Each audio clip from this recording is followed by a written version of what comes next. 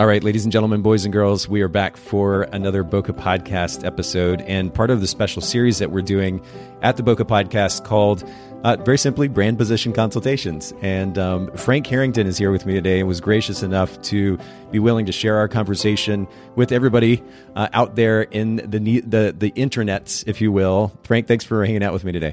Yeah, absolutely. Good to be here. I am completing this call from a minivan on COVID lockdown with a kid running around the house and a wife trying to teach a kindergarten class. So we are making do, and it's wonderful to be here. Yeah, for anybody that may be listening to this episode in a few months or a year or whenever it might be, we are on a bit of a lockdown situation here in the U.S. and even to some extent globally. Because of the coronavirus. And so we're all kind of making do at the moment. Frank has gotten quite creative. He is literally sitting in his minivan. I've got this really cool scene I'm watching. He's on video here. And we made it work with the audio setup and the phone and everything. So we're going to make this happen. And just to give a little bit of context for anybody listening in, if you have not heard the brand position consultation episodes yet, or maybe you've not even listened to the regular interviews where we talk about brand position, the significance of brand position, first of all, as a definition, is the unique value proposition that we offer as a business to the market. So what does that mean? Maybe put another way, it is what a potential client thinks about when they hear our business's name. And if they were to hear Nathan Holritz or Holritz Photography, maybe I may, and this is one of the examples that I used in my last consultation, but if I was a black and white wedding photographer, I only photographed in black and white, and I work here in the local Chattanooga market, I might say black and white wedding photography for Chattanooga couples. If a potential client hears me, if I'm doing my job right as a marketer, they hear Holritz Photography, they're going to be like, oh, that's that guy. I think he only shoots weddings in black and white. I don't know if I could ever do totally black and white. I like color too, but my word, have you seen his work? It's gorgeous. So two things happen there. There's brand recognition. And then ultimately, in that context, it kind of filtered out a client that wasn't relevant, right? But that's the significance of a brand position. A clear and distinct brand position is that we're able to speak very distinctly, very succinctly, the unique value that we bring to that potential client or to the local market on a broader scale. I alluded to a couple of the benefits there. It does enable potential clients to immediately know your unique value proposition. Secondly, it filters irrelevant potential clients. Third benefit of a clear and distinct brand position statement is that it simplifies and focuses marketing efforts. So if we are trying to promote our business, obviously to try to get new business, if we're juggling multiple messages, then that will convolute and confuse the process and our efforts won't be near as efficient. If we have one primary message, if I am Chattanooga's black and white wedding photographer, literally everything that I do in my marketing efforts is going to support that idea. It's much more focused. I use my time and my money more efficiently. It's really important for that. And the last primary benefit is it encourages better time management. I alluded to this just now, but if I know that this is what my brand is about, these are the clients that I want to get, clients who are interested specifically in black and white photography, then literally all of my time should be dedicated toward that end. On a day-to-day basis, week-to-week basis, I can literally filter everything according to that brand position statement. It's going to make me a much more efficient business owner. At the end of the day, I'm going to have more freedom, more flexibility. And so that's the fourth benefit of having a clear and distinct brand position. So with that introduction, and thanks, Frank, for letting me ramble for a second. Yes. I just want to give context to our listeners, but let's talk about you. Let's talk about your business. First of all, what market are you currently based in?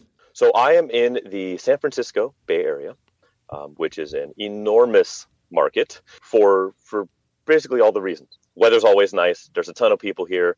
There's just a lot of players in the space. It's an extremely deep market. Yeah. So that kind of leads me to my business, which is I kind of have two portfolios. So I'm a wedding photographer. I've been doing wedding and family photography for probably about 6 years now. Okay. However, only since the beginning of 2020. Gee, what a time to start a full-time business shooting groups of people, right? So I've gone full-time. I've had a corporate day job for the past 12 years. I'm jumping out of the airplane. I'm building my parachute on the way down. I'm trying to do this full-time. I have an opportunity, not getting any younger, so now it's time to jump and do it. So with that comes a definite need to really look at my branding because I have that portion of my portfolio. I also have a large automotive photography portfolio for various different clients. usually I have one or two consistent clients in that are businesses. One of them is a car donation company. I do imaging of some of the nicer vehicles they get through, and they sell them for charity, and the money then goes to charity, which is great. So I have that portfolio as well, and I'm really interested and passionate in that work as well. So those are two kind of, at least at first blush, kind of desperate, like they're very different portfolios and bodies of work. Sure. And so kind of where I'm at and why I think hopefully we can get some clarity today, and that just an outside perspective, is I kind of have options as far as what do I want to do with the branding of my business. Do I want to have two distinct brands? I think that's probably conceptually the easier way, potentially less muddled, might make more, it's just a more natural way to do it, is I have an auto brand and I have a things brand and a people's brand, kind of, so to speak. Sure. Or because I'm in such a deep market here in the Bay Area, maybe there's the way that I can cohabitate both those ideas under one brand and make that my niche, make that how I stand out in such a very, very, very deep market. I also have a photo booth company that I have. So the idea of having a total of 3 brands and juggling all of that is a little daunting as far as a maintenance thing is concerned. Yep. But I also, and then it also does give an opportunity, I think, to, if there is a way that I can make that my niche and find a way to make it not muddled, because I think that's what I could run into, is trying to have it all as one brand. Then that's kind of where I'm at. And right now I'm at the like paralysis by analysis phase. So having a little bit of input in a way to do this, I think would be invaluable. And so that's kind of where I am, what I do, where I am at timeline, and literally where I'm at. Well, and I appreciate the context. And by the way, kudos to you for, especially not knowing, of course, this was all going to go down with coronavirus, that you'd go ahead and just be like, you know what, I'm going to do it. I'm going to go full time. Sure. Anything that we can do to support you in the meantime, I absolutely want to do, at least from the Boca podcast community's standpoint. But man, I know it's got to also be a bit disconcerting. Nonetheless, the fact that you're spending time right now on something that I'm highly recommending to our community at the moment, which is just proactivity, right? It'd be easy to fixate on what's going on and easily get down, depressed, and ultimately debilitated as a result. Or on the other hand, we can't control this. We can't control the timeline of it. What can we control? We can control how we spend our time at the moment. And we can ultimately determine what would be most proactive or beneficial to our businesses. That can look different for different people. At the moment, you're spending time on refining your brand, which I think is a great way to spend time. So many photographers in our industry, and part of the reason we talk so much about brand position, so many photographers don't have a clear and distinct brand position. And to be clear, it's not that brand position is the end all be all when it comes to marketing. It's a piece of the puzzle, but it's an important one, and not enough attention is being given to it. So that's why we're spending time on it. I love that you're spending time on it. You have 3 distinct brands, and I just want to throw this quick idea out there. Have you considered with the photo booth company, which, by the way, I had a chance to look at your site. For anybody that's curious, if you go to vintage10photobooth.com, we'll put it in the show notes at bokehpodcast.com. But what a cool trailer that you've got for that photo booth. Yes. It's really awesome. Yes, it's a 1961 Aristocrat Little Loafer. Yeah. It's actually the name of that thing. And they made, a baker's dozen of them. They made almost none of them because they're comically small. Yeah. And which makes it perfect for a little wheel in, wheel out photo booth. Not so much for actual camping. I do occasionally actually go camping with, 2.5 people, me, the wife, and the 3-year-old. And we go out as a family, and we've done that a couple of times, and it's tight quarters. But it does make a perfect little photo booth. And I've been doing that for a number of years now as well on the side. And, as you were talking about with the going, finding a way to stay busy when there's some slow time here, not to go off on a complete tangent, but it can be a little bit daunting. Like, hey, I'm jumping into this, but oops, now I can't go do events. I've had a number of events canceled and postponed indefinitely. Right. And so kind of the good thing is I just left the corporate day job. So I was expecting not to make a lot of money for a fairly significant amount of time. So I've got that runway. So it's actually okay. That's great. Yeah, which is good. So good there. But as you said, it is super important to find, like, how do we be proactive? What do we do? Shoot, maybe we jump on a podcast. I don't know. something to keep pushing the boulder forward and just keep moving. 100%. And as cliche as it might sound, it's easy to say. It's another thing to do it. I have a lot of respect for the fact that you're doing that very thing. And I would encourage all of our listeners, especially if you hear this episode in the near future and we're still dealing with some of the fallout from this, I can't encourage you enough to just push forward. Even if it's small steps each day, push forward for the sake of not only your personal life, but your business, and focus on that proactivity. It's going to put you in a much, much better mental state. But what I was going to say, Frank, is as a kind of a side note, an addendum to our conversation about your general brand position, is that there's a really great opportunity, I think, with that particular brand. First of all, I think it makes sense to keep it separate. But part of the reason that I think it makes sense to do so with that photo booth company is that it would be easy to hire somebody, even part-time, to run that, even if it's a few hours here and there, because your name doesn't necessarily have to be tied to a booth itself. The appeal there has little to do with an individual and much, much more to do with the actual thing, in this case, that trailer. And you could create a whole persona around the trailer and its vintageness, if you will, and the history associated with it, and create a whole personality, really, for the sake of social media and hiring somebody to take that thing to an event on the weekend, or 3 or 4 or 5 events on the weekend, and handle whatever technical elements of that need to be taken care of. That's not going to detract from the brand. And now you're able to begin scaling your business basically from the get-go. You've got this additional source of revenue that doesn't require your involvement 24/7. Absolutely, yeah. And I completely agree to that. So I currently have that set up as a separate brand, and that the photo booth, Vintage Tin Photo Booth, I want to maintain as a separate brand for all the reasons you just outlined. Those are things I've done in the past where I've been double booked. Hey, I'm booked to shoot a wedding. Yeah. An hour away from where the photo booth event is going to be on the same time, and I have somebody that I have run it and man it and operate it for me. So I definitely want to keep that as a separate brand for all those ideal points that you just put out there. That's exactly, I think, the smart play there. Brilliant.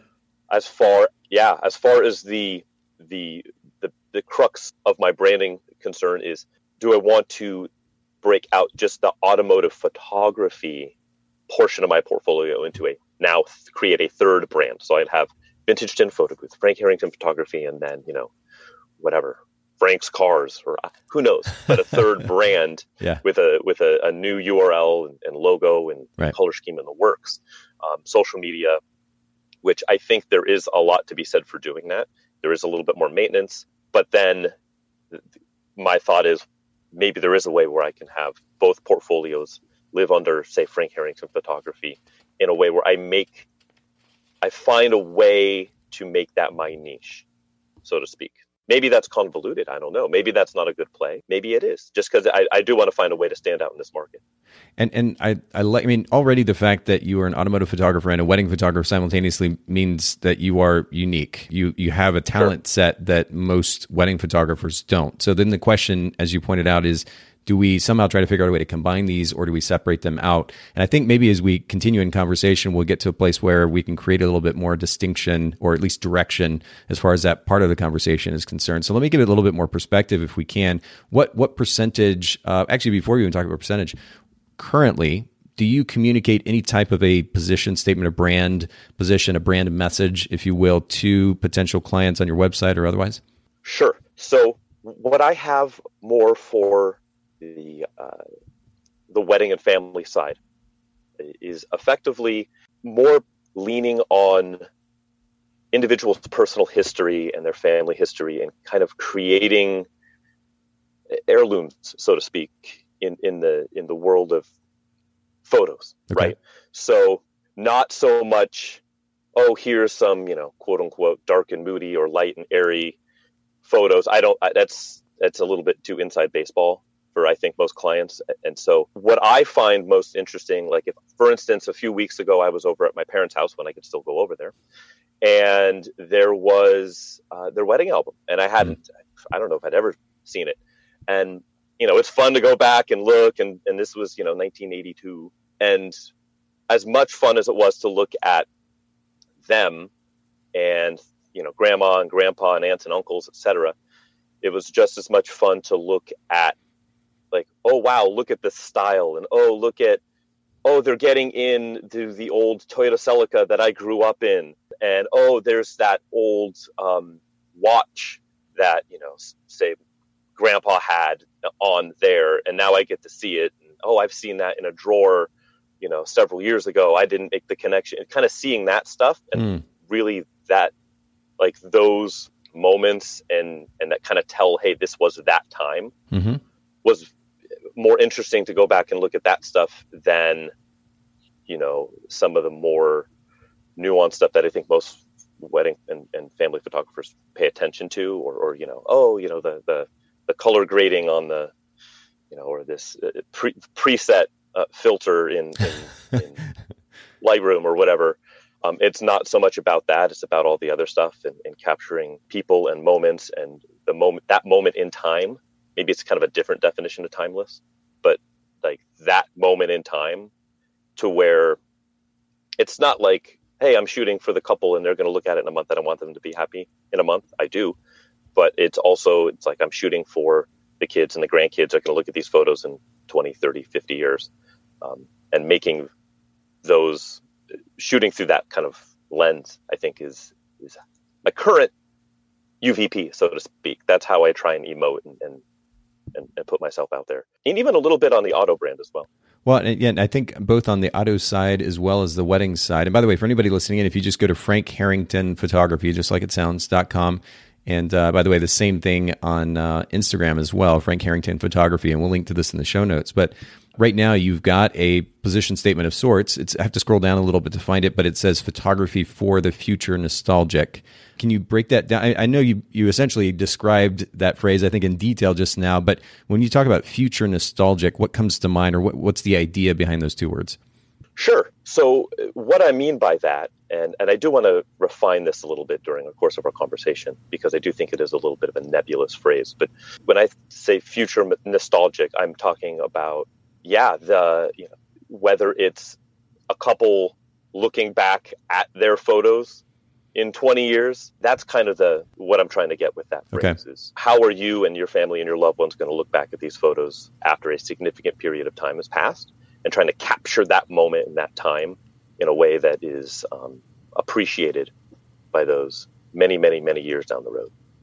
And, that's an interesting point of conversation. And it's funny, too, because I've had conversations, maybe multiple conversations now with photographers on the podcast, and we've talked about the significance of legacy.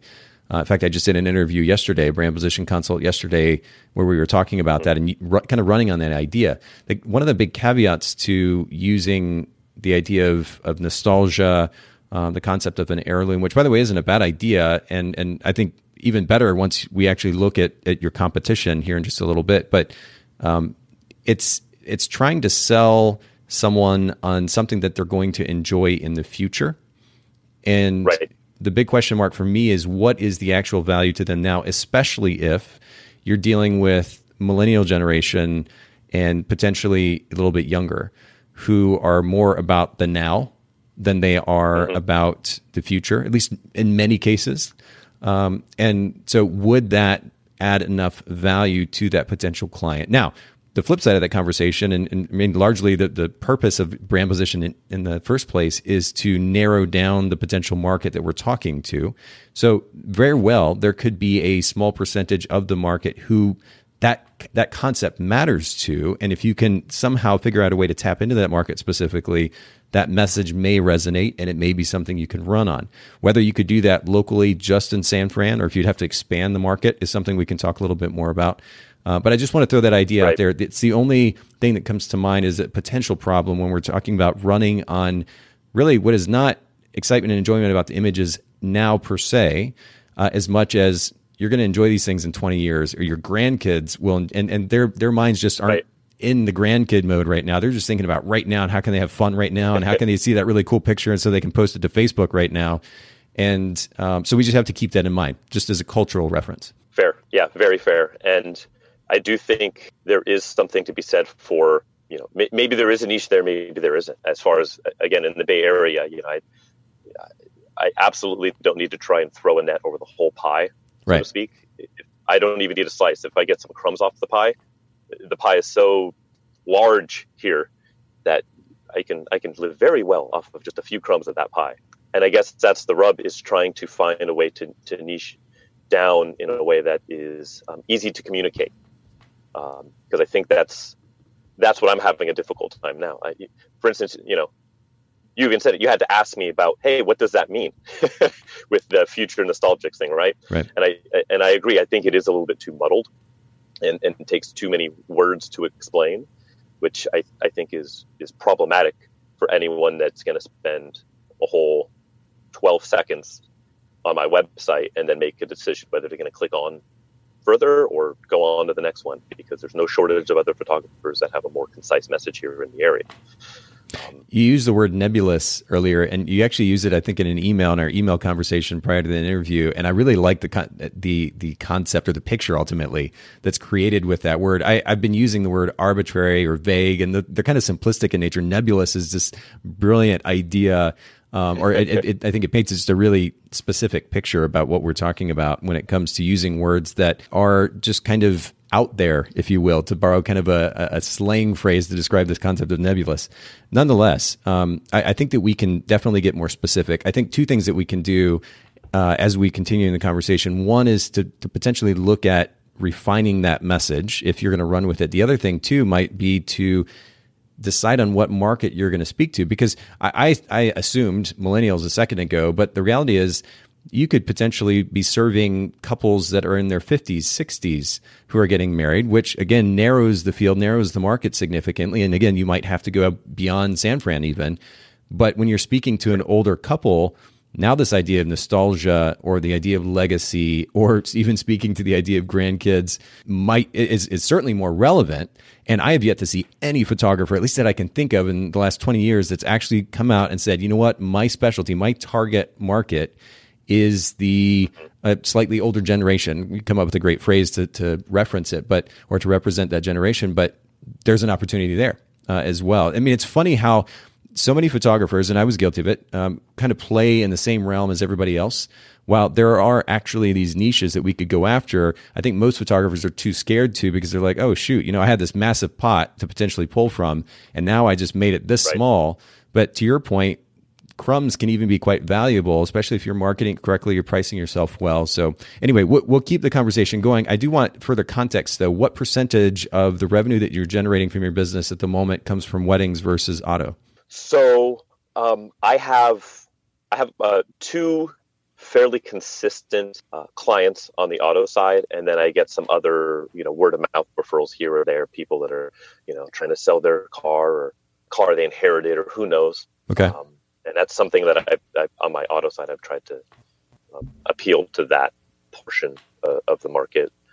But I would say there certainly is not nearly the money on that side of the business than there is in wedding and family photos. So right now, as far as the auto stuff, is definitely more consistent work.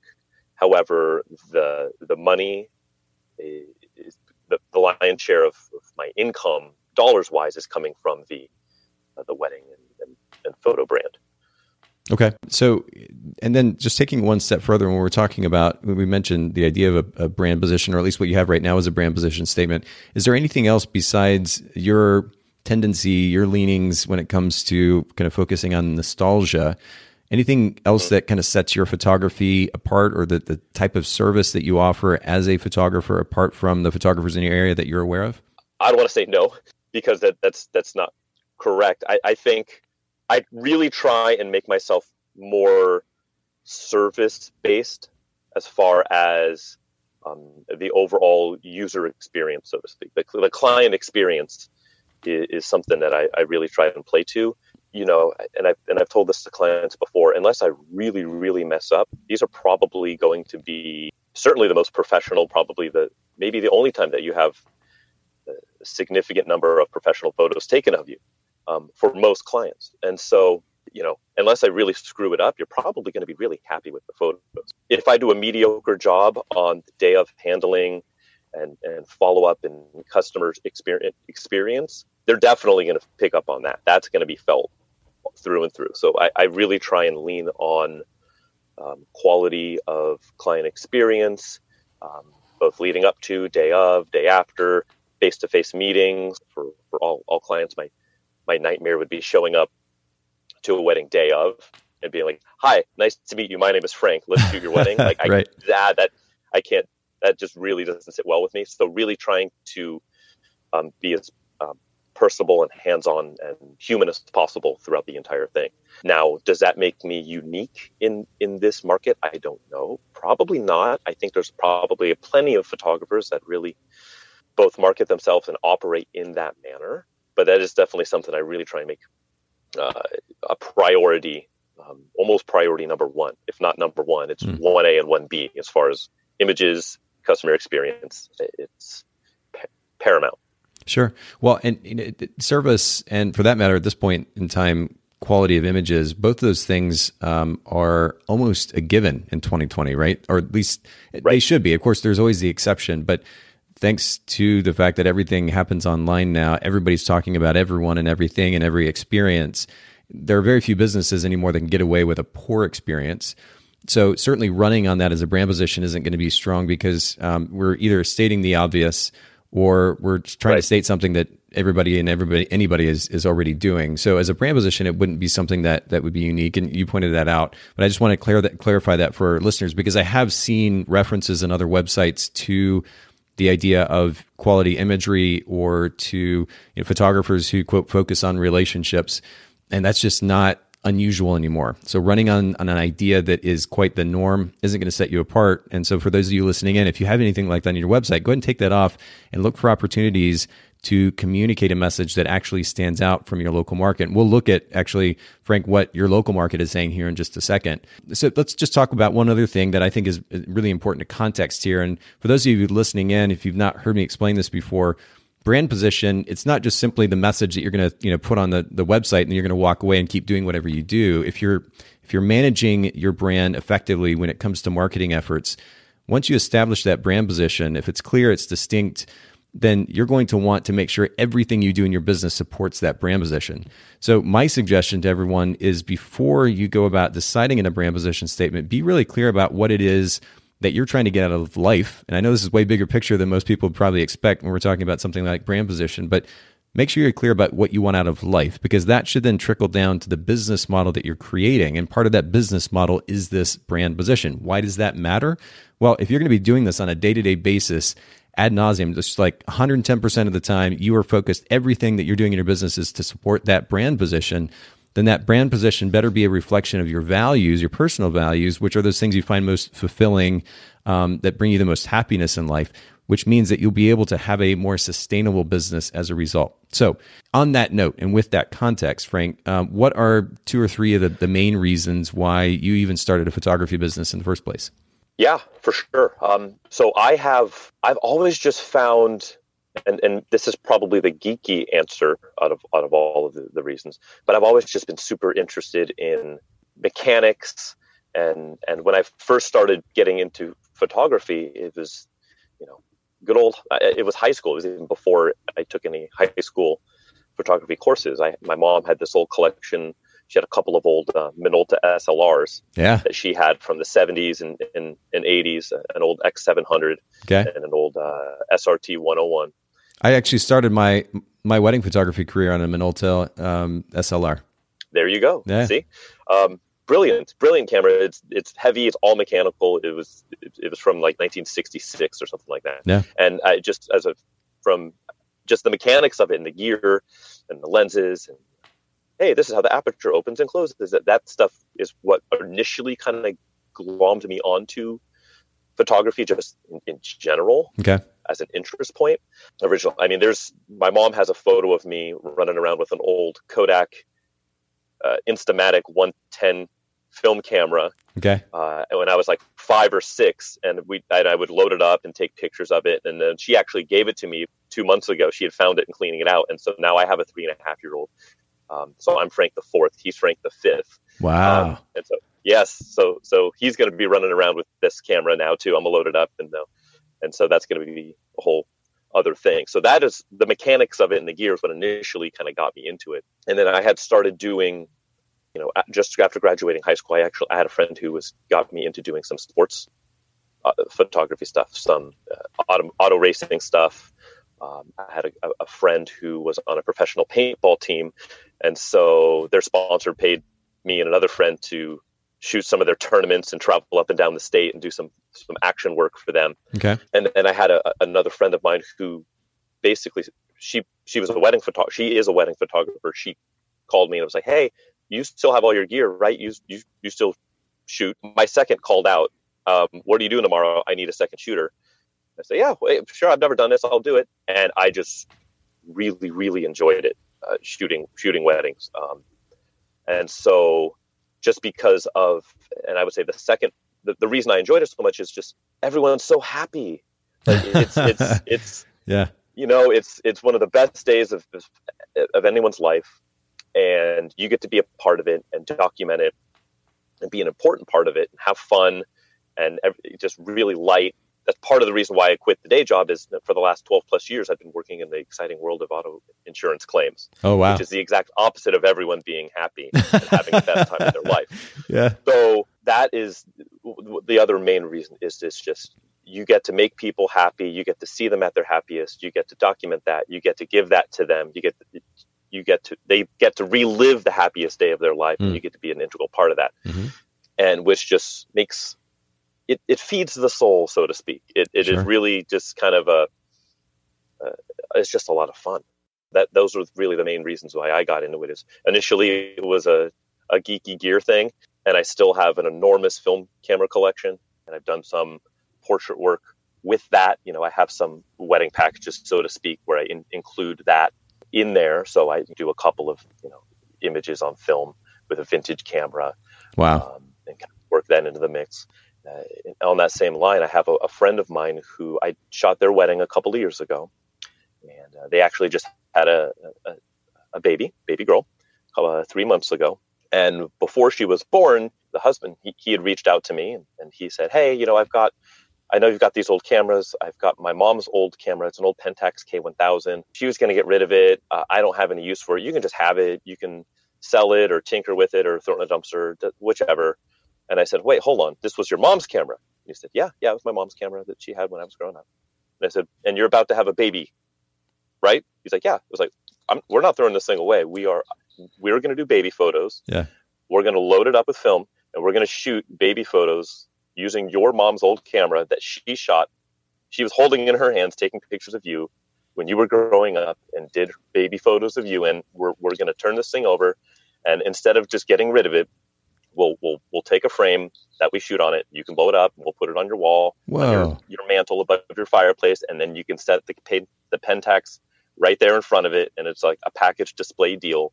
And that's what we're going to do. We're not getting rid of this camera. Wow, that's a great idea. And that's something that we're doing, and I've tinkered around with actually, maybe working that into wedding package stuff in the past. It's like, "Hey, do you have grandpa's old camera? Do you have mom's old camera? Like, let's shoot some of your wedding on it." And really capturing some of that essence that's still in that camera. Yeah. So, not to go too off on far of a tangent, but I think it's apropos, and so I wanted to bring it up as we were talking about film cameras. Yeah, I would even. I mean, there's a really interesting idea of even creating a business just based around that idea. And again, it would be one of those situations where you probably have to go outside the market. Maybe not even something you'd want to do necessarily right now, but it's a fascinating concept to literally offer a service that only is you or whoever the photographer is capturing a family with their former family member or maybe an existing family member's old camera.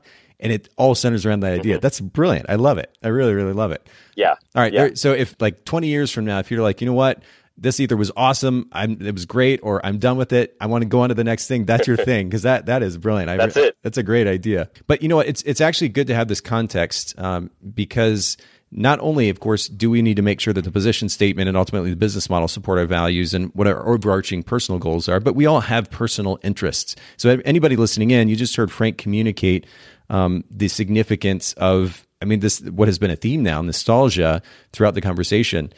The significance of that to him personally, and what that has meant to his personal life, but ultimately how he's translated that to working as a photographer as well.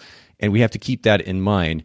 For those of you listening in, if you're going about creating a brand position statement, not only do you need to look at your overarching goals, but it is important to consider your personal interests. And then we're going to go to the next step, which is looking at the market And then from that point, making a decision. The reason that we're looking at the market, a decision about the position statement, or at least move in the direction of a position statement. The reason that we're looking at the market is because if we say we're interested in, fill in the blank as a photographer, and that's the statement that we put on the site, that's the message that we run with, and we try to build a business on it, it might feel good to us, but in many cases, there may not be a market for it, or other photographers might already be saying that thing, or some combination of the above. So what we want to do with the so-called market research, which is actually very simple, it's just a matter of pulling up Google. And I actually did this, Frank, with the SF wedding photography community, is literally to go to google.com. And for anybody listening, you can do this yourself. And it would be good, actually, just if for nothing else, or no other reason than to develop a certain amount of awareness about your local market. Go to Google and type in this case, it was San Francisco wedding photographer is what I searched, Frank. But for those of you listening out there, it might be, whatever, Chattanooga wedding photographer, Chattanooga portrait photographer, whatever the name of your market, whatever the service that you're offering. And look through the first 3 or 4 pages of results. Don't make any photographers pay for your clicks. So go to the non-ad versions. But nonetheless, look at what your competition is offering as a service and look at their marketing message if there is one. And Frank, what I found in the first 3 pages was roughly 20 businesses or so. And of those 20 businesses, and this was quite a bit higher actually than the consult that I did yesterday. I was searching the Rhode Island market. And of 20 businesses or so, there was something like 7 that had anything resembling a position statement. The rest had nothing. In the SF market, maybe a little bit more progressive, there were 14 position statements out of the 20 or so. Wow. Now, the caveat here is that they're not necessarily strong. So what I want to do is just kind of read through them really quick. First, to give you some awareness and context to the conversation, but also to just point out what works and what doesn't and why. So let's just kind of scan through these for a second. So the first one that I came up on is San Francisco wedding photographers dedicated to modern lovers. By the way, I had to scroll past the fold, and this is something I emphasize a lot in the podcast, but if you're going to have a position statement, and not if, you should have a position statement, and that position statement should live above the fold. And anybody listening in not familiar with the idea, that means that if you're looking on your laptop or your desktop, you type that URL in, it comes up. You don't have to scroll down in order to see what ideally would probably be a combination of a really beautiful image with a position statement. Same thing goes for mobile. Remember that your website's likely not going to have the same format on mobile. Make sure that position statement and the image sits above the fold, which means they don't have to scroll to find it. They land on the site within 2 or 3 seconds. They know immediately what position your position is. And then they're going to see an image that backs up that position statement. So this particular photographer, I had to scroll down to see it. San Francisco wedding photographers dedicated to modern lovers. I don't know what modern lovers means. Speaking of nebulous, it's kind of a nebulous statement to make, so not a very strong one. Specificity is really important when it comes to creating a clear and distinct brand position. The next one I saw was inspired by love. Which it's frankly kind of a cliche phrase to use for photographers. You see this kind of thing. So it's relatively commonplace, not distinct. Creating artistic, authentic, and timeless images. Artistic, I mean, naturally, it's kind of goes without saying. So really no need to use a word like that. Authentic, very cliche. I mean, it's overused these days, so it doesn't have a lot of meaning to it. And it is a bit nebulous. It is a bit arbitrary or subjective even in its meaning. So probably not really strong word to use. Timeless images, that's not necessarily a bad idea, although, again, an overused word on photographers' websites. I had to scroll down and find that under the fold as well. The next one was and this wasn't so much a position statement, but an interesting bit of copy nonetheless. This person said, when all the good San Francisco wedding photographers are taken, I'm your number one guy. That was the text. And I don't think I actually had to scroll to find it. It was right there at the top. And then in parentheses, it actually said, just kidding, I'm always your number one guy. And then further down, I guess the actual position statement per se, it said, I capture weddings without invading them. And that actually, as a statement, is pretty poignant. It paints a pretty colorful picture. I've never heard wedding photojournalism described that way. You always hear of unobtrusive or silent. Right. Somebody might say I'm a ninja photographer, but I capture weddings without invading them. Invading creates this very kind of violent, dramatic picture of this photographer just coming. In fact, when I got married back in 2000, literally our photographer, not only did he show up late, but he came traipsing. The ceremony had already started and he literally invaded the wedding, in that he came traipsing. He's a pretty big guy, traipsing down the aisle in the middle of everything going on, little care of causing any kind of disturbance, and started photographing the wedding. Like the ceremony had already been going on for, I don't know, maybe 10 minutes or so. So when I think about invading a wedding, that might be the picture, but pretty colorful, poignant statement there. Not a bad example. What are you thinking so far, by the way, Frank, just hearing some of these? Yeah. About what I would have expected as far as most position statements, I feel, or, a lot of the branding stuff that I have seen or I tend to see or hear, it's very much, documenting couples that are in love. It's like, I would hope so. Exactly. It's so there's, and I completely agree with the above the fold. My website is an example of what not to do currently as far as that goes. Yeah. Above the fold, make it quick and easy. Where are you? What do you do? Why are you different? The moment you land on it. Yeah. I mean, you simplified it beautifully there. I just want to get your take, so I wasn't rambling for 14 different points here, but I'm going to share a few more if it's okay with you too. Yeah. The next one I saw was wedding photography for rock star couples. And that in and of itself, not necessarily strong, because what does rock star actually mean? And by the way, the pictures on the site didn't really back up the idea of rock star couples either, at least as I conceived rock star couples. But the problem is the statement got watered down further because they said photography for rock star couples and city hall wedding photographer, which just kind of killed the mood already for me. I'm like, we're rock star wedding photographer. What does that mean? What does that look like? That might be really cool. And oh, by the way, I'm also a city hall wedding photographer. And somehow they were trying to put that into one position. So you can see kind of the obvious issues there. The next one was honest documentary photography that focuses on story and moments for passionate, down-to-earth people in love. A lot of cliche words there. And, honest maybe in the right context works. I think we actually did a consultation here on the podcast where we were using or considering using the word honest, but by itself, without further detail, it can be, I don't know, what does that mean? Are photographers dishonest otherwise? Why are we saying that it's honest photography? I'd want to understand better what that word actually meant. Another one was Bay Area wedding photographer for awesome people and crazy epic love. Speaks for itself, kind of what you were talking about, Frank. Just a lot of cliche there. And then another one, helping couples better express the meaning of their journey together. This was at least unique. It was different. I don't know what that means. Right. I don't know how they're expressing their journey together, I guess through imagery maybe, but it leaves me kind of guessing and I don't know what it means. And that's problematic. We want to make sure that we're using terminology that's not specific to the photography industry, but words that'll actually resonate with the potential client that we're actually trying to reach. And I'm not sure if that does it. San Francisco wedding photographer, it was under the fold, but very, very general. Natural moments is what this particular site said, and then San Francisco wedding photography, wedding and portrait photographer, San Francisco and worldwide. This was really small text, and it was just barely above the fold. Another one there wasn't so much a position statement; it's just copy on the site. It said this person is a destination wedding and lifestyle photographer residing in San Francisco, California, devoted to discerning couples and individuals that value the quality of crafting artistic and timeless imagery they will cherish for a lifetime. And you could do a Google search and find 3,000 other websites that say very, very similar things. So not anything of real distinction there. This next one was a bit distinct. They said French style photography and videography in California and beyond. I don't know what that actually means. Anybody that can't see the video, Frank just kind of shrugged. And I'm kind of doing the same thing. I don't know what French style photography is, but at least caught my attention because I hadn't seen or heard that before on a photographer's website.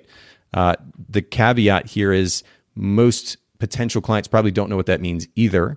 And so that leaves people a little bit confused, or at least curious, if nothing else. We want clarity. It involves a lot of kissing, I would assume. Maybe. I hope so. Yeah. Fair. The last two just said San Francisco wedding photography, San Francisco wedding photographer. So that's kind of what I saw, Frank. I just wanted to run down those, not only for your context, but also for our listeners, and kind of give them an idea of what works, what doesn't, and why. Any further thoughts before we kind of start talking a little bit about possibilities for position statements here? No, not really. It's just, it's funny. And you kind of alluded to it when you first started talking about, oh, hey, there's a lot out of this top 20, 14 of them have a statement here, but unique was missing in almost all of them. And so, yeah, it is a big market. It's a deep market, but one that's potentially easy to crack with the correct and unique branding. Exactly. And really stand out. And I don't want to minimize the significance of referrals, personal connections, referrals from yes. clients and from vendors. And again, the position, the idea of a brand position, it's only a piece of the puzzle, but you can literally build the whole business on it, and your marketing becomes much more focused and much easier as a result. And that will make a big difference, even when it comes to those references. Now you become that guy who does, or that girl who does, and they fill in the blank immediately because such a strong association has been made. Helping them make that strong association is one of the big challenges, but it starts with coming up with a distinct brand position. Now, there are 4 different ways, before we talk about possibilities as far as phrases go, there are 4 different ways potentially to establish a clear and distinct brand position. First would be to own a position, or to be the first to own a position. So, if you were the first one in San Francisco to be a wedding photographer, that would be really cool. And to say that you're a wedding photographer, that'd be really awesome. That'd be really tough in the San Fran market. It's already been done. So that's not an option. If you were photographing a more elusive genre, let's say, black and white dog portraits for black labs or something like that, really, really specific, you could be the first to own that position. But in this case, a little bit of a tough one. It's only more relevant for those who are in small markets where photography may not be quite as widespread, not as many photographers, and minimal number of photographers who actually have strong marketing. You could try to be the first to own a particular position. The next way to do it is to offer a service that doesn't exist. That speaks for itself. Again, a little bit tough in a bigger market because likely most photographic services already exist there and somebody's speaking to it. But I at least want to throw that out there just for the concept of it. The third way to do it is to offer a variation of a service. And so, in this case, what we're talking about, the potential of doing, let's just say, for example, that you mix cars and photography and you only photograph couples who are car lovers. That is a variation on a service. And you could literally state that or put that in your position statement. And now you're offering a variation on the service being wedding photography, the variation being cars or couples who love cars. And the majority of the images, if not all of them on the website, involve an automobile of some kind. There's a variation on a service. The example that I gave earlier for myself, if I had a business here, black and white wedding photography for Chattanooga couples, that's the variation, is the black and white. And then another way to do it is to name a target market. And when you're naming a target market, this could be location-based. It could be a subculture. So I could say black and white wedding photography for skateboarders. Now I'm naming a subculture, a particular group of people that I want to speak to. And again, it really helps narrow the marketing efforts down. It's also narrowing the general market, the number of people that I have to potentially book as a client. So I may have to expand the actual location of my market from Chattanooga to maybe Tennessee more broadly. But that's another way to name a market. And then, when we say being the first to own a position, I guess the other relevant piece of conversation here, it's not just about the service that we're offering, but being the first to own a message. And really, we could add this kind of as a fifth one. I'm going to literally make notes as we're talking here because I think this is important and relevant to the conversation. But be the first to own a message. And that's key because here's the thing. If a photographer is, for example, a wedding photographer by default is capturing history, they're ideally part of that family's legacy. They're giving them a finished product that is going to be part of that family's legacy. But if nobody is speaking to that, there's an opportunity to be the first to own that particular message, or you could say position. And I think that's where your fascination with history and nostalgia, legacy, this idea might come into play. You could potentially own that position, at least based on that initial Google search. I'm not seeing anybody that's really running on that position, or more specifically, that message. Right. And there's where the opportunity, I think, lies in this case. Do those ideas make sense as far as how to go about creating one? Yeah, absolutely. And I think that is what I was initially trying to do when I was setting up the current website I have now, with all its faults and my current branding message. But what I'm afraid of and what I've run into is finding a way to emote that in a way that is easily consumed by anyone who happens upon my website. Okay. So having something nice and clear and concise and digestible for anyone that happens to upon my website. So, because as I said, the whole photography for future nostalgics, that's what I have on my website right now. I do think it is a little bit too nebulous, your favorite word. So, and I think kind of refining that, and hopefully maybe you've got some ideas. Maybe we can shed some light on that. Yeah, well, I think we can at least get to a great starting place, if nothing else. So first of all, I want to emphasize the importance of not overthinking the message itself, or even the actual words that we're using in them. In that, we don't have to try to be fancy. I guess put very simply, we don't have to try to be fancy, because at the end of the day, and one of the things that I say to my team, Photographers Edit, for example, when we put together tutorial videos or we work on website user experience, I talk to them about the significance of keeping it uber simple so that somebody like a third grader or a sixth grader could come along and understand it. And that's not to minimize the significance of the intelligence of the individuals that might be coming to our website. I just want to make sure that I take any potential variable away that might confuse them. Because the reality is each one of our experiences of life at large is different because of our own personal history. And so that includes the way that we read and understand a word, or read and understand a phrase. So the less nebulous, we're just going to keep running with that word. The word of the day. It is, yes. The less nebulous that we, and by the way, for anybody that's curious, we're going to get the dictionary definition here for everybody that's listening that's curious. And literally on my MacBook Pro here, it says in the form of a cloud or haze, or you could just say hazy, unclear, vague, ill-defined. So that's nebulous for you. But if we're using nebulous words or phrases that are nebulous in nature, and we leave them with a very vague understanding of what we're offering, that's been problematic. So to that point, let's keep the words really simple. As an example, let's just say, for example, you wanted to go to and focus on the car community, the automobile community specifically in San Francisco, and you want to photograph weddings for them. You could say something as simple as wedding photography for San Francisco car lovers. Now, it seems simplistic, but as an example, this is what I'm talking about, using words that really don't have double meanings. They don't have to read into the phrase to try to figure out what that means. It's not that it means one thing to them and another thing to you. It's really, really straightforward. Now, that particular example is interesting and challenging at the same time. It immediately narrows the field, but there's a possibility, even as big as San Francisco is, and as much money as resides there too, as far as a marketplace is concerned, that there may be a limited enough market that you'd have to expand beyond it. Now, if you're just so into cars that you can't imagine living without them and not photographing them, and you want to incorporate them in your wedding photography, then it would be worth exploring this, because I've yet to see, again, in 20 years or so, I've yet to see a photographer do this, actually run on this position. And whether they're doing it in their local market or traveling nationwide and photographing only couples who are just like obsessive car lovers, they've got, the vintage cars sitting in their garage, and they're also working on a project car out back, and they're all about this thing. That's a very specific segment of the market, and of course, you can come up with a very specific message dedicated to them. So that's one example. Another way that you could go about communicating that wedding photography for the automobile enthusiast, if you want to sound a little bit fancier, if you will, you could say something like automobile enthusiast.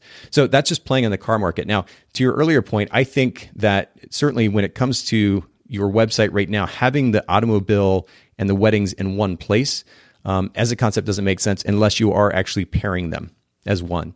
So in the long term, it may take a little bit more work, but if you're going to continue to photograph automobiles for these various companies and projects, taking that away and creating two distinct brands is a smart way to go. Again, unless you're trying to combine the two. Right. Now, if we're going to play on the idea of legacy, for example, a couple of phrases or position statements you might consider: heirloom wedding photography for San Francisco couples. Now, again, very simplistic, but it sums up the significance of legacy, of history, this idea of being able to pass on images to the grandkids without actually saying that, because that might not resonate with some people. Right. But just very simple statement: heirloom wedding photography for San Francisco couples.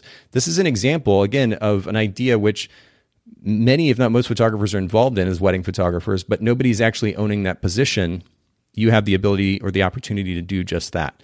You could also say heirloom just photography. If you wanted to open it up to family photography, you're starting with the weddings, but then you're going to start photographing these families as they grow. Just simply heirloom photography for San Francisco couples or for families, or car lovers, if you even wanted to go that direction. Sure. And that whole car brand could be dedicated to that very idea of heirloom photography for car lovers, documenting your favorite automobile's history is the subtext, something like that. So that's all great. And I really it is simple, and I believe I probably used the term heirloom on my current website somewhere, someplace. Okay.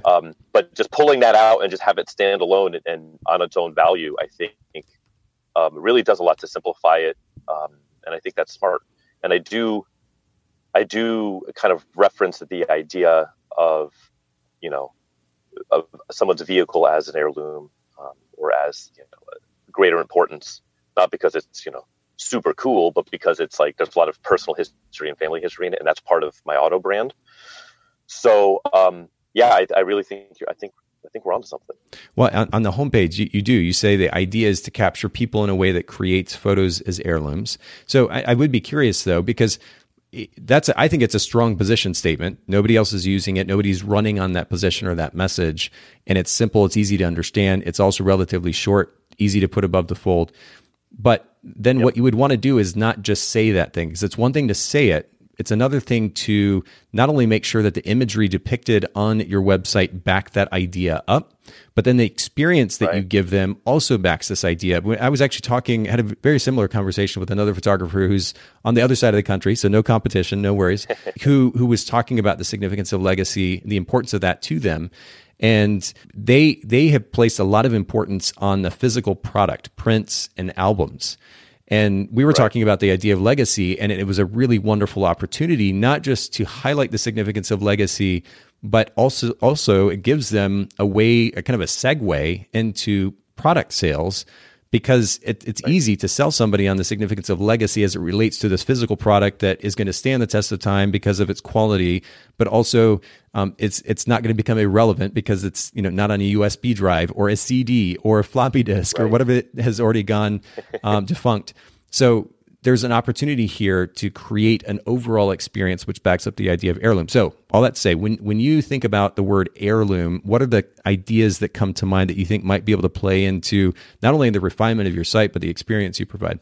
Yeah. So with the term heirloom, I think of pretty much everything you just said with regards to the physical, physical tangible items. Okay.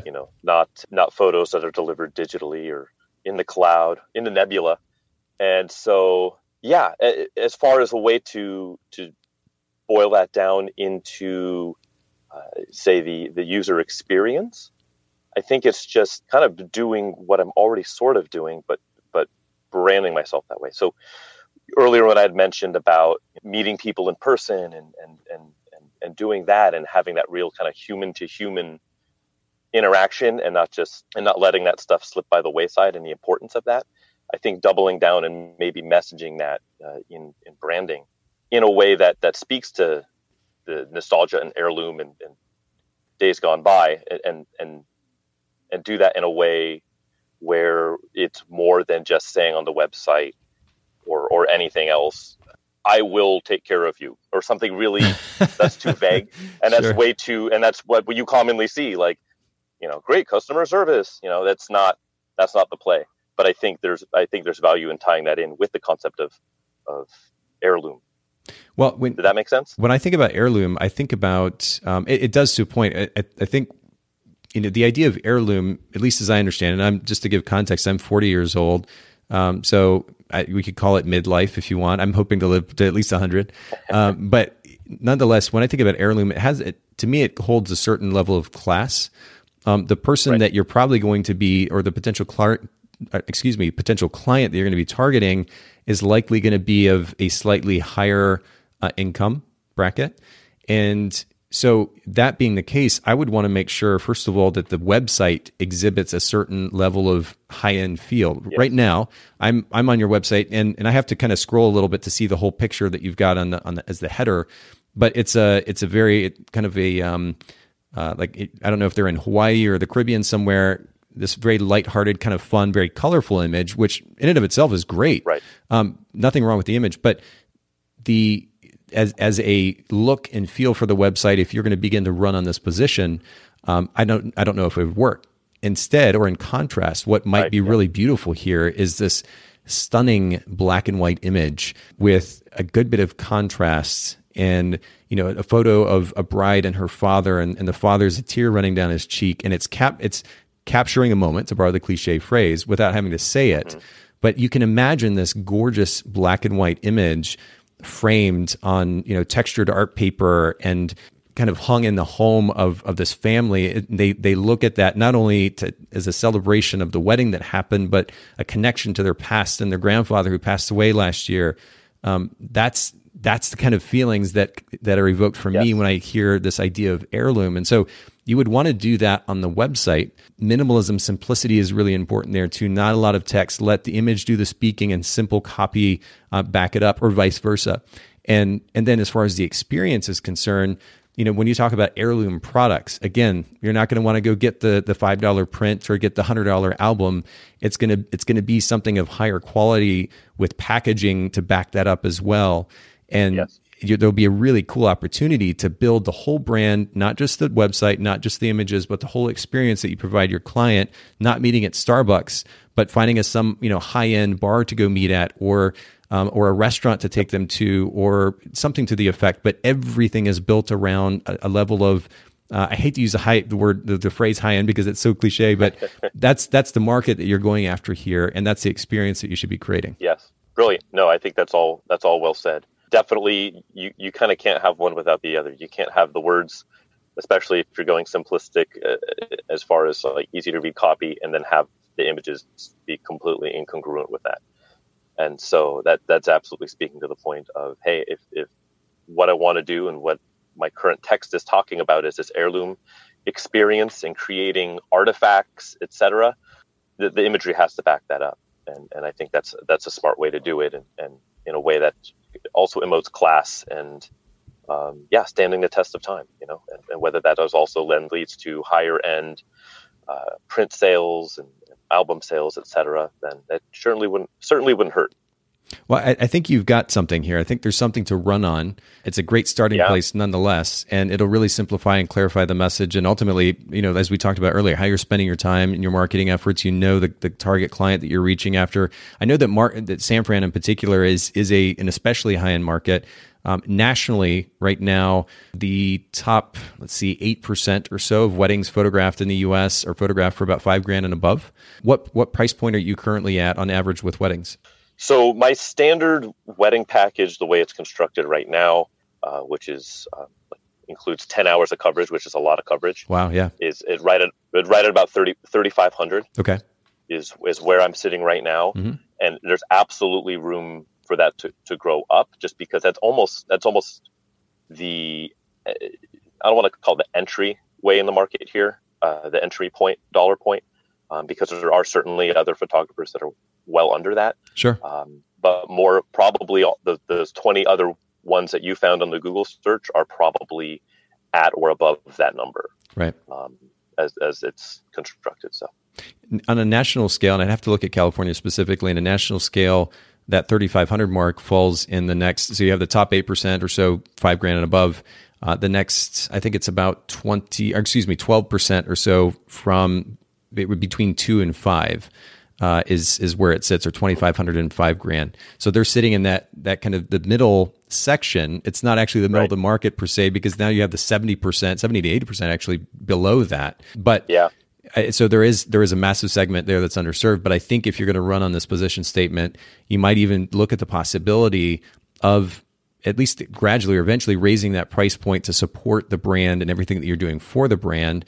May take a little bit of time. Certainly when it comes to making or moving into that higher end market, connections are where it's at.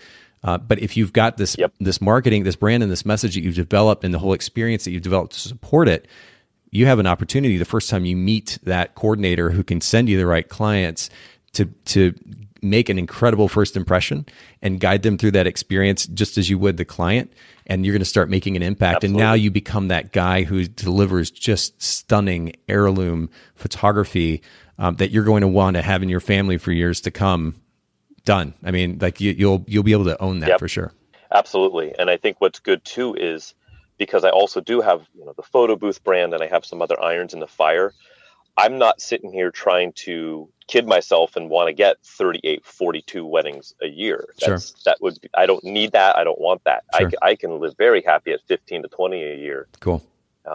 And with that comes a better experience for the client, because I'm not pulling my hair out shooting back to back on a Sunday and a Saturday or what have you. Right. And it then allows me to then support that by increasing my prices. I think it's kind of a win-win all the way around. Awesome. Well, I think we at least have a good start here, Frank. And yeah, buddy. I like how you think about things too. I mean, what's really great here, and where you have an advantage, is that the wheels are already turning. A lot of this stuff, it seems as though you were already thinking about these concepts, were in your mind. It's just a matter now of kind of implementing them. I think you're well on the way to it with a phrase at least comparable to something like heirloom wedding photography for San Francisco couples, and be in a great position, literally and figuratively, to run with that. So yes, this has been a good conversation. I just appreciate too your willingness to share this kind of exploratory conversation with our listeners, so that they can follow you, continue to follow you, especially as your brand evolves. Will you just share your website and Instagram with them one more time? Yeah, absolutely. So the website is, I hope you like typing because it's nice and long, frankharringtonphotography.com. And then same on Instagram is where you want to track me down. So at frankharringtonphotography.com. You should have just fit the fourth in there too, just for the fun of it. Make them type extra. Yeah, when I was initially coming up with a brand name for the business, I had toyed around with just Frank 4, the number 4, photography. Okay. But it was a little bit too punny, so I ended up not going that way. So who knows? Maybe that'll be the breakout auto brand if I go that. Maybe, yeah. And that, that could be a little bit more palatable there. Well, and there's an opportunity to really create a cool brand. It might be a whole different conversation we can have at some point, but creating the brand position for the auto brand, which would be really fascinating. But nonetheless, I wish you the best of luck. Certainly here to support and help however I can. For everybody listening in, make sure you go follow Frank and give him a shout out and encouragement. And would thank you everybody for listening in today. Thanks again, Frank. Awesome. I appreciate it, Nathan. Thank you so much for listening to the Bokeh Podcast. Will you let us know what you thought by leaving a review of the podcast in the Apple Podcast app? And I'd love to hear from you personally with your thoughts about the podcast and suggestions about future topics and guests for the show. My email is nathan@photographersedit.com. The Bokeh Podcast is brought to you by Miilu, the simplest way for photographers and coordinators to collaborate on shot lists and timelines for weddings, parties, and other amazing events. Visit Miilu, MIILU.com. This podcast is also brought to you by Photographer's Edit, custom image editing for the professional photographer. Visit photographersedit.com.